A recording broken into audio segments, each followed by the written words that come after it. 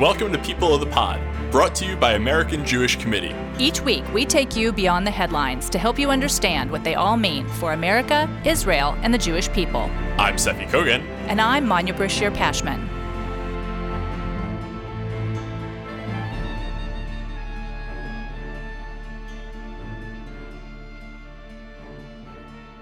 Would you like to be a guest in our recording studio? Here's your chance. Please take some time to fill out our audience survey available now at ajc.org/podcast survey. It will only take a minute, and even if you don't land a guest spot, you will receive a special gift from AJC. Your feedback will help shape future episodes of People of the Pod. Go to ajc.org/podcast survey.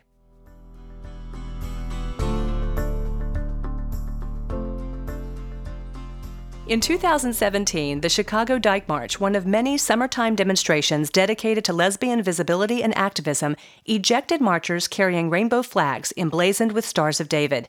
This year, it promoted its upcoming event with a cartoon image showing the burning of Israeli and American flags. Ethan Felsen has been a progressive activist for more than 30 years and now serves as executive director of A Wider Bridge, a nonprofit connecting American and Israeli LGBTQ communities that tries to raise awareness about the Israeli-Palestinian conflict. Just last week, A Wider Bridge became the first LGBTQ organization to be welcomed into the American Zionist movement. Ethan is with us now to discuss why the Chicago Dyke March has been so hostile towards supporters of Israel. Ethan, welcome. Good morning. Morning. So how is the Chicago Dyke March different from similar marches in other cities? I mean, what is its mission? It's best for them to define their mission. We should recognize that these are decentralized movements, and they have a place in the protest space. So they are a way in which people are expressing, as it were, their bill of particulars with society. And the dominant theme in this year's Chicago Dyke March was anti-police, and that's been a thread through a lot of these protest movements in the past year. The cartoon that you mentioned involved a woman who was on a car, a burning car, that said Chicago Police. And that is one of their expressions of protest against government, against military, against police. And in this case, she's holding a burning American flag and a burning Israeli flag. But why? I mean, why America and Israel? Why even bring that into this? In their mind, they're viewing the United States and Israel as, quote, settler colonial states. And they call them violent. And I think that's a very interesting choice because in a statement that they issued, they said that they reaffirm their right and the right of anyone with a conscience to critique the state of Israel. I don't see burning the flag of Israel to be merely a critique any more than I would say somebody at a tea party burning a pride flag would be merely a critique. It's a fairly violent expression. Were somebody to do that, it would put fear into the heart of somebody who is LGBTQ, who is there or anywhere. And so this kind of imagery and the sentiment behind it is something that people of goodwill should reject and do reject. I think it's very important for us to remember we're talking about not a wide swath of society in general, not a wide swath of the LGBTQ community, and not a wide swath of people who are dykes or who would go to dyke marches. This is a narrow group of individuals expressing their viewpoint, doing it in what we consider to be a totally inappropriate way, one that says that you must choose. You can be with us and say that you are a dyke, you can say that you are X, Y, and Z, but you cannot say that you are somebody who believes that Israel has a right to self-determination. That's not allowed. And there are many, many people who are in our network who self-identify as dykes and dyke march supporters, activists, organizers, who join with the rest of us and say, no, we refuse that. We refuse to choose among our identities. Now, has there been, as I said, that this is a demonstration that takes place in many cities across the country, not just Chicago. Has there been a similar opposition to Zionism and Israel expressed in the LGBTQ sphere and at these other marches? Yes, we will see people holding signs at various protests. We saw it on Sunday. It's not the overwhelming theme in the LGBTQ community, particularly the left end of the community. The primary concern is about policing. And there are a lot of Black and brown people who are in these protests, a lot of trans people. Their interaction with police is one that brings a lot of pain to them. There are a lot of stories that they can tell that we need to listen to. At the same time, we understand that that's not the entire LGBTQ community. But there's a strong theme within these protests that's anti-policing. There's a strong theme that says we demand health care. There's a strong theme that says we must fight transphobia. So there are a lot of important things that come forward. But there is also a segment within these protests that is anti-Zionist and a lot of people who are not. We had billboards around New York on Pride Day with our new inclusive Jewish pride flag. It's a pride flag, the traditional pride flag that has a Jewish star in the center, and it has what are known as the inclusive colors: black and brown and light blue and pink and white. And what we're saying is that that Jewish star within the flag stands for, represents inclusion. You cannot remove that Jewish star from the flag and still speak of inclusion.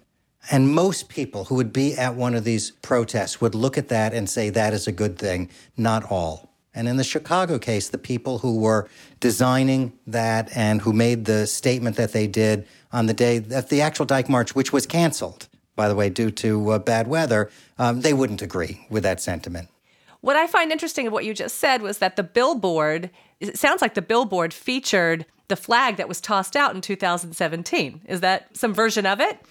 A different iteration of it. In recent years, there's been an update to the pride flag to bring in the inclusive colors. So rather than the Jewish star that was superimposed on the flag, in this case, it's designed into it, in the center of it with those colors. Now, you mentioned an array of issues on display at these marches: healthcare, police brutality, a number of intersectional examples. But are you seeing people who support Israel increasingly shut out from displaying that conviction in progressive spaces like the Dyke March? We see people in progressive spaces, on campus, in civic organizations, being asked to choose, being forced to choose. Is it pervasive everywhere? No. But does it happen far too often? Yes. And that's why we have a campaign with this new Jewish inclusive pride flag, which says we refuse to choose. We can hold our multiple identities, and you don't get to define our identities. That's one of the things that we see with the attack of pinkwashing. Pinkwashing is an attack that falsely suggests that when somebody like me says something positive about Israel and the LGBTQ community, that I'm doing that to somehow divert attention away from real issues that go on between Israelis and Palestinians. And they say that somebody like me would be pinkwashing and that nothing could be further from the truth. They say that somebody who talks about Israel's accomplishments in the environment is greenwashing. There was even somebody who said that a program on Israeli cuisine that featured Jews and Arabs, they were dishwashing. And it's ridiculous. It's a silencing technique. We don't like it when it's done to us in the progressive spaces. We see that happening right now with the attacks on, for instance, critical race theory, et cetera, that they demonize a whole mindset in order to silence it rather than engaging in a thoughtful debate about real issues. It's not okay. So, speaking of silencing, I mean, the organizers of the Chicago March felt silenced themselves. Instagram removed that offensive cartoon from the site and declared it a hate speech, and also threatened to delete the group's account. And then people in response, organizers in response, asked people to capture a screenshot of the post, and then also said that it would be printed on a T-shirt at some point. So I'm curious, first of all, what happened to the cartoon? I believe it was modified, if I'm not mistaken. And was there an attempt to engage them in a thoughtful debate, conversation, to explain why this was offensive and inappropriate? All of this happened very quickly, and there were overtures to the organizers. They're very steadfast in their perspective, and their perspective is one that views the right of the Jewish people to self-determination in our homeland as something quite abhorrent. And I think there's a need for a little bit more education and to look at this as a teachable moment, but to understand when you are burning the flag of Israel in a cartoon, you are putting out a message that you should view through a perspective of somebody burning a pride flag. It's not okay. It's not a mere critique of Israel. It's violent imagery. And I would think that there is a lot of violence in our society. There are people who are critiquing police violence. I don't believe that throwing more violence into the conversation is healing or healthy or gets in any way to the heart of the issue. A theory of change that involves confrontation can be healthy, but one that involves violence is beneath my level of respect for progressive organizers. So people ask often in these situations, was this anti-Semitic? And I'm curious what your answer is. I do believe it is. I believe that anti-Semitism and anti-Zionism are two sides of the same coin. Now, if somebody believes that there shouldn't be any nation states, John Lennon says, imagine there's no countries. That doesn't leave room for a Zionist state or for any other. And I'm not going to call that, John Lennon saying, imagine there's no countries, to be anti-Semitic. But when you single out the Jewish state and say it shouldn't exist, there's something in there that is deeply troubling and should be called out. Have there been Dyke marches in other cities where support for Israel is quite welcome? One thing that we have to remember to do, because when we sit and we look at things on our computers through social media, it becomes very easy to paint an entire constituency with one broad brush. And so you see evidence of the Chicago Dyke March doing something that is wrong, and you might think it's every Dyke March everywhere, or it's every Pride March, or the entire LGBTQ community, and that's wrong. We don't like when that's done to us in the Jewish community. We don't like when that's done to us in the pro-Israel community, and we should remember that no less an LGBTQ icon than Edie Windsor, who's the lead plaintiff in the marriage case, was a grand marshal of the Dyke March in New York and active with it. And so there are a lot of people having a very complicated conversation in very complicated spaces. And one of the things that is helpful is to understand that within the queer community, these are conversations that we are having. You may not hear them all the time, but they're conversations that we're having and trying to have in appropriate ways. Did the Black Lives Matter movement impact the LGBTQ movement, the Zionist movement? I mentioned Black Lives Matter just because that was such a powerful historic development in the past year. Did it shift any of these conversations any which way?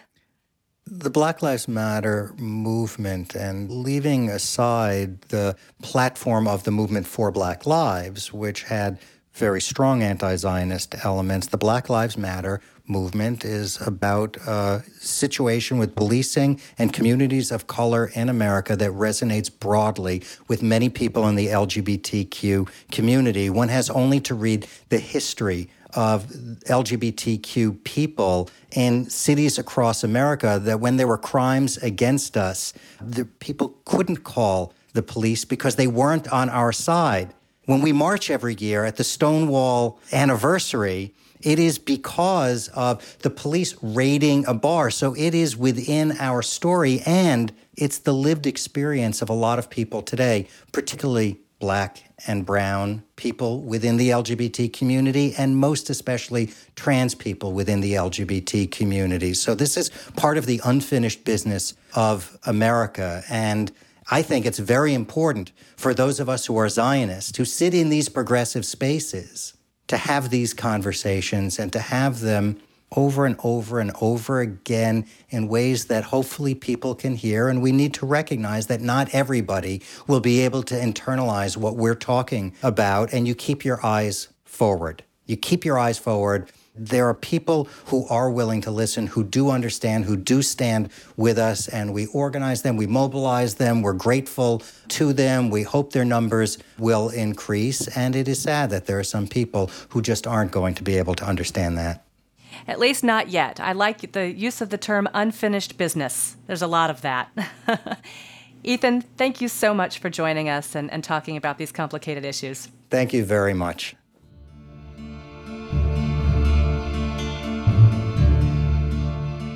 Now it's time for our closing segment, Shabbat Table Talk. And joining us at our Shabbat table this week is Brian Siegel, the director of AJC Miami. Brian, when you're talking with your family and friends at your Shabbat table this weekend, what are you going to be talking about? Thank you, Seffi. At my Shabbat table, I'll be talking about how our hearts are broken for all of those who've been impacted by the unimaginable disaster of the collapse of the Champlain Towers South building in Surfside. This is a personal tragedy for so many families and friends who continue to gather to await news about the fate of loved ones still missing. It's also devastating for our entire community. We all feel connected to this tragedy, and many of us either know people who are missing or have friends that are directly impacted. Over the past week, every conversation in South Florida starts with making the connection to Surfside and the collapsed building. Everybody in Miami, a city so closely tied to Latin America, Jewish immigrants and visitors, seems to have a connection. A relative, a neighbor. It's a reminder of how small and closely tied our Jewish community is here in Miami and all around the world.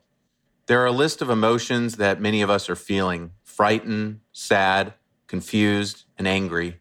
We're mourning all the deceased and praying for those who are unaccounted for and their loved ones. As we pray, mourn, and attempt to help and console our friends and families who are so devastated, I'm also feeling a sense of pride in our community. I'm proud and grateful to our first responders who've been tirelessly working around the clock, putting themselves in harm's way in attempts to find victims. I'm proud of the elected officials at the federal, state, and local levels, community leaders and volunteers who are finding ways of supporting those who have been affected by this tragedy. I'm proud of the rabbis and other religious leaders who are providing spiritual guidance and resilience at a time of tremendous pain. I'm proud of the role that Israel is playing in sending a team from the IDF, including its Psychotrauma and Crisis Response Unit, to provide psychological support and stabilization of the families and neighbors of those injured, killed, or affected. Earlier this week, I had the opportunity to meet with Israel's new Minister of Diaspora Affairs, Nachman Shai, who flew with several others from Israel this past weekend. He spoke about Israel's desire to offer assistance and to demonstrate the support, love, and solidarity of the people of Israel with our Miami Jewish community. Finally, I'm proud of our community for the generous outpouring of donated supplies for the families affected by this disaster. This has been a truly horrendous week, but the inspiration we find from those who step up in such times is at least a glimmer of hope for better times. Brian, thank you. My prayers are with the families and Surfside community as they wait for the worst news. At our Shabbat table, we will be talking about the importance of always speaking out against hatred, all forms of it, but making sure to show solidarity and empathy when a specific group is targeted and threatened.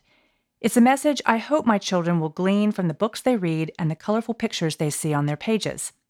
Unfortunately, though, that was not the message conveyed this week by the Society of Children's Book Writers and Illustrators, the professional association for those authors and artists I'm hoping will influence and inspire my kids. This week, the the organization apologized for offending Palestinians and Muslims by putting out a statement condemning anti-Semitism that did not also condemn Islamophobia. Weeks ago, it put out another statement condemning anti-Asian hatred. No one batted an eyelash when in that statement it did not denounce other prejudices. But Chinese Americans are not held responsible for China's horrific treatment of the Uyghurs, nor should they be. Pacific Islanders are not held responsible for the Israeli-Palestinian conflict.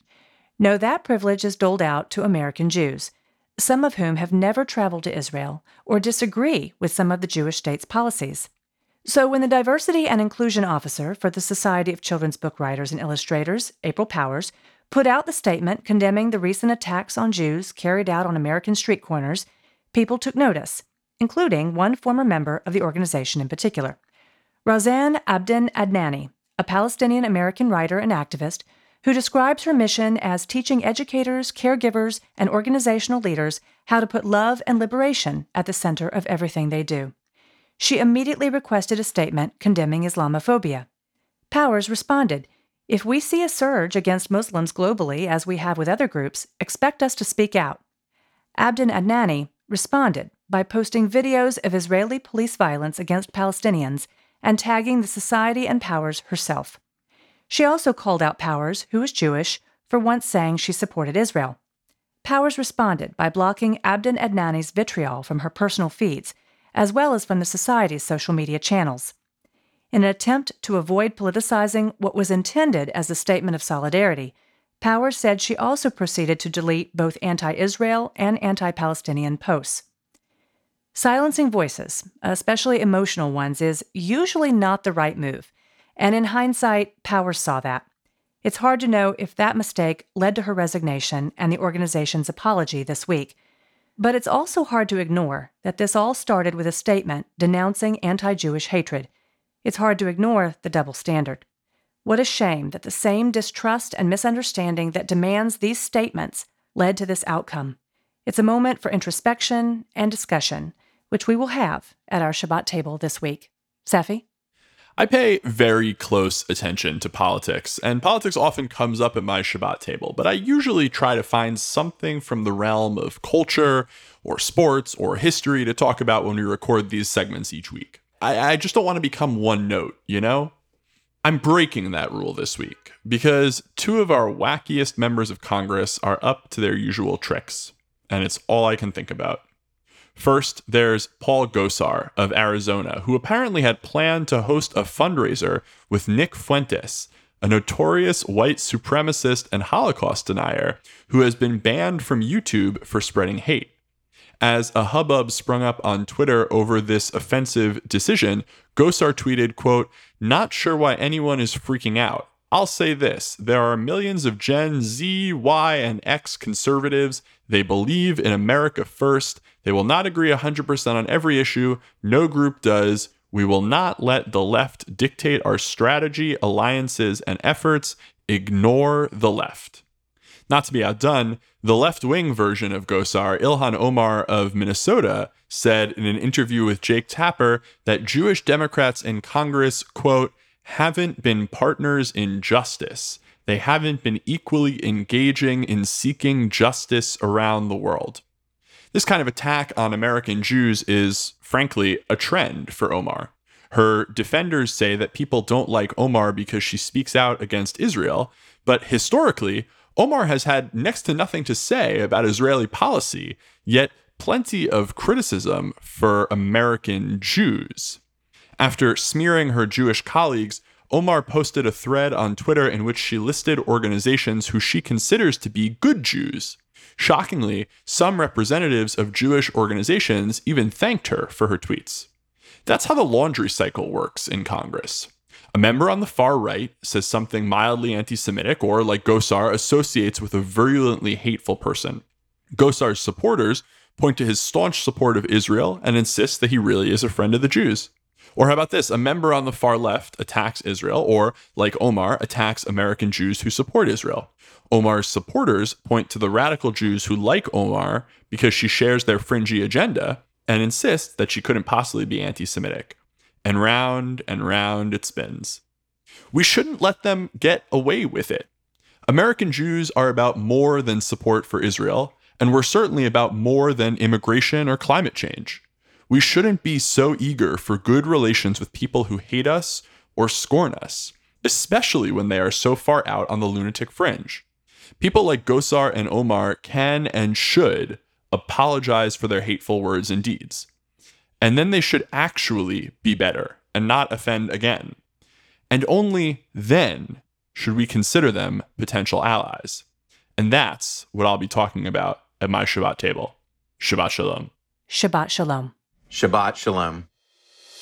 You can subscribe to People of the Pod on Apple Podcasts, Spotify, or Google Podcasts, or learn more at ajc.org/People of the Pod. The views and opinions of our guests don't necessarily reflect the positions of AJC. We'd love to hear your views and opinions or your questions. You can reach us at peopleofthepod@ajc.org. If you've enjoyed this episode, please be sure to tell your friends, tag us on social media with #PeopleOfThePod, and hop onto Apple Podcasts to rate us and write a review to help more listeners find us. Thank you for listening. This episode is brought to you by AJC. Our producers are Kukong Do and Atara Lakritz. Our sound engineer is TK Broderick. Tune in next week for another episode of People of the Pod.